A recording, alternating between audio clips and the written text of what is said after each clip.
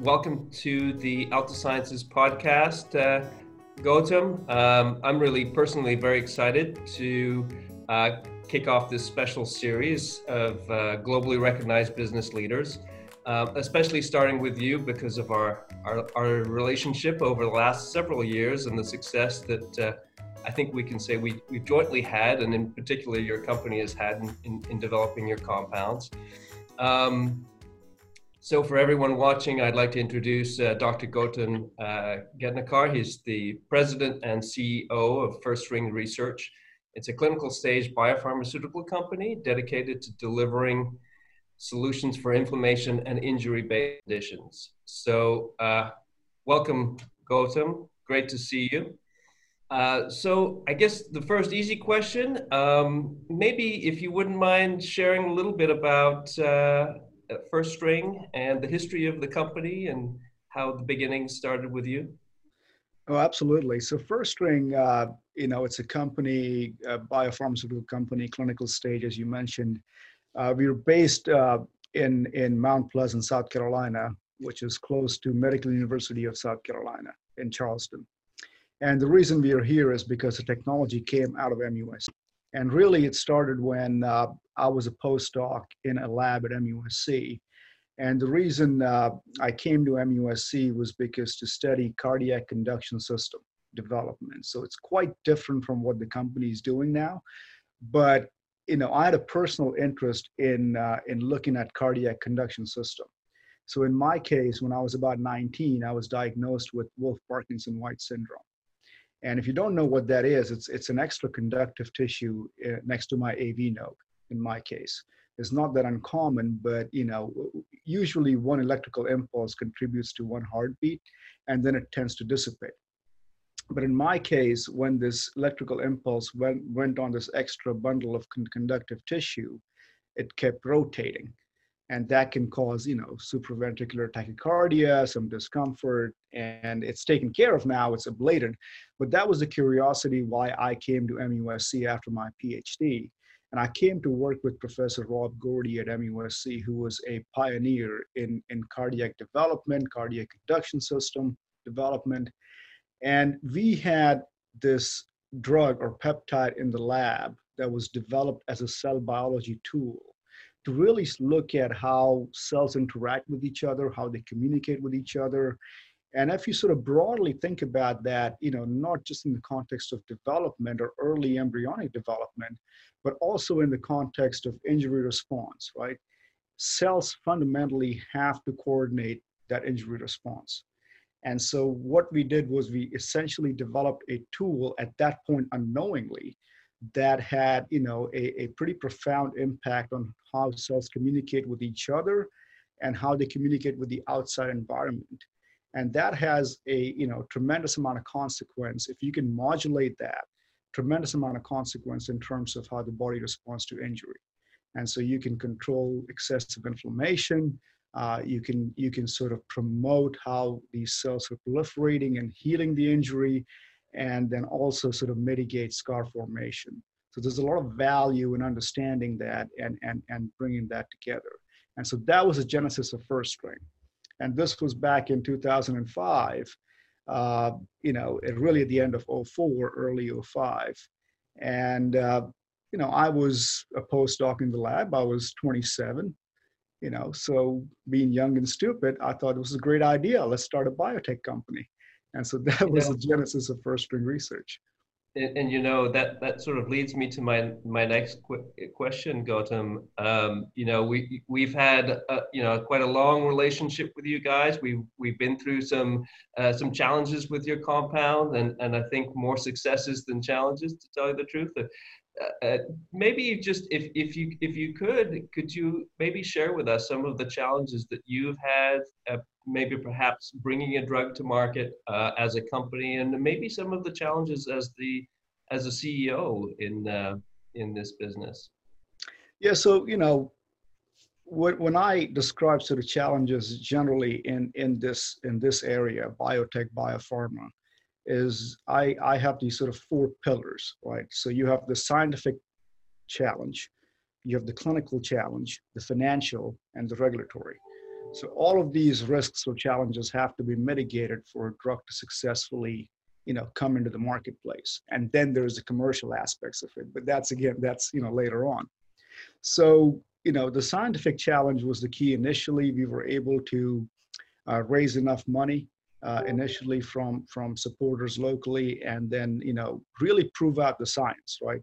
So now the science has been proven out, and then we were able to take that into the clinic. So the formulation that you guys are helping test is actually now in the clinic for several different clinical studies, right? Pivotal clinical trials, and that's the Granexin gel formulation. So really, it was sort of proving the efficacy and safety of that product in the clinic. That's the clinical risk mitigation strategy. And then obviously financial challenge in this business is highly financially intensive. You're constantly losing money, right? You're spending money.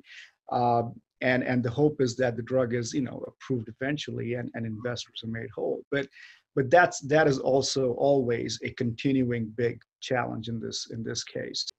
And then you have the regulatory piece, which is the FDA. And that piece, again, FDA is there to sort of guide you, help you, but it's a risk, right? They have their ways of doing things.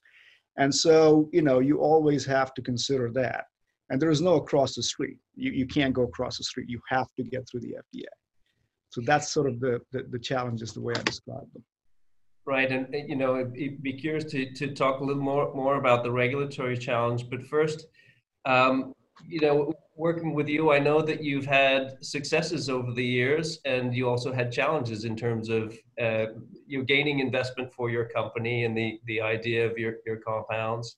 I know starting as a young CEO that had some challenges too. Maybe you'd share a little bit with us about how you were able to secure funding for your organization. Yeah, it was something else. I mean, you're talking about, you see this is, you think this is bad. Think about this at 27 with a mustache. It was all wrong. So, to go out there and convince enough people that this idea is quite well, though, by the way. So, no, I mean, there obviously, there are different, one of the things I love about this country is if you have a good idea, enough people will back you, right? And so, this is a serious business at the end of the day. We are asking for people to part with their hard-earned money. And then, and the expectation is that we invest it wisely, we spend it wisely, and we actually see if this is, a workable idea, a workable hypothesis, right? And so it's been a long road, but at the end of the day, enough people believed in the idea, believed in me, that we were able to sort of get the initial investment. And also, one of the unique things I believe that this country offers, maybe along with some others, is the investment that we do in research and development, right? So initially, the way we started out was with the help of SBIR funding, the small business funding that NIH offers, right? It's a peer-reviewed a way that they decide to fund research. And so the fact that your peers think that this is work worth doing is also a good stamp of approval. And so we were able to leverage that. We had institutional support from the state. And then over time, as the risks were mitigated, as we were able to advance the products into development, we were able to get some really smart institutional hedge fund money to then really round out the financial piece.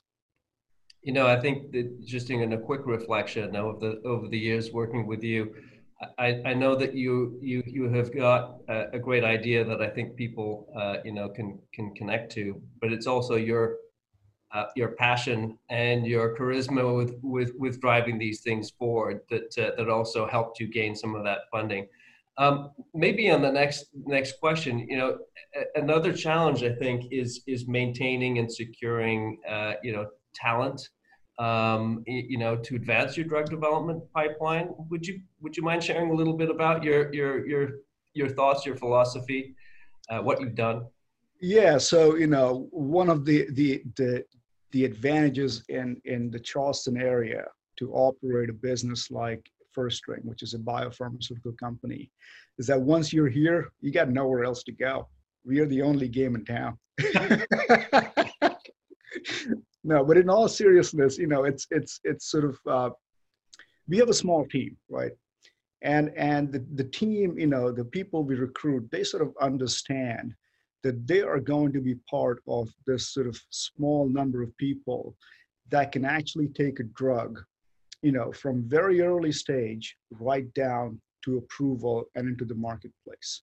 How many people can honestly claim that? I mean, you have big pharma teams and all that, and they work, but this is so different. This is so tangible. This is so hands-on, right? That there's going to be some. I mean, you can tell the story to your children and grandchildren, right? It's like I got that drug approved, and what we're working on fundamentally, right? So the stuff that you're helping us do, which is, the cutaneous radiation injury, is such a specialized indication, right? And if we can get it approved for that, it has significant, benefit in terms of medical countermeasure, a significant benefit in terms of mitigating a nuclear disaster. We hope never happens. So there's a lot of importance placed on what we're doing, and there's a lot of pride in what we're doing. And I think that really sort of brings the team together, motivates them, and keeps them here. I can certainly say that from our team's perspective, and maybe perhaps in some ways in partnership with you and also potentially vicariously through your successes, I know it's very motivating for our staff to be connected with you, and you've been very forthcoming in your successes from a regulatory standpoint. So certainly appreciate that relationship that we have with you and your company, Gautam. No, look, I mean, I consider you as true partners, and this is, and I don't say that lightly. And the reason I'm saying that now is because as a small company, where we are now in this pandemic situation, and you and I, we have talked multiple times in how to mitigate, how to make progress in spite of the challenges we are having, particularly in 2020. And, I mean, I have to say, we've worked with other CROs, and what you and I have been able to sort of work together, work out, make the most of available resources. So I applaud you guys for helping us do that, because, that kind of attention is essential for a small company. And it's not always easy to come. I certainly feel that we have a great connection. Maybe the size of our company and yours, the enterprises, certainly connect well together philosophically as well as operationally. It's been a pleasure also working with you, Gautam. Maybe just a couple of things. What do you really look for in a CRO? You touched on that sort of partnership, that connection. Anything else you look for when you're looking for a partner? A CRO, perhaps. So what I was saying is that, in the CRO world, most CROs will have, the sort of facilities you expect from a type A CRO, class A CRO to have. But that aside, at the end of the day, this really is a people business. And so having that rapport, having that trust is so critical. And not just with you as the manager of the facility, but also, in the team that you have built there and the people that you have there that are working on the studies, right from the study director down to the people who are taking care of the details, and that is so important, because as a small company, we have a pretty limited window in terms of, for mistakes, right? And so, to have a team, to have that trust in the people who are working on your project, to care and to actually deliver and, sort of take ownership of it, that is what we look for. And so, as I say, it's a people business. So you have to sort of, go and see who the team is. And that's what you guys bring to the table. On our side, I have to say, it's been great working with you and your team. You know that there's no such thing as absolutely flawless execution.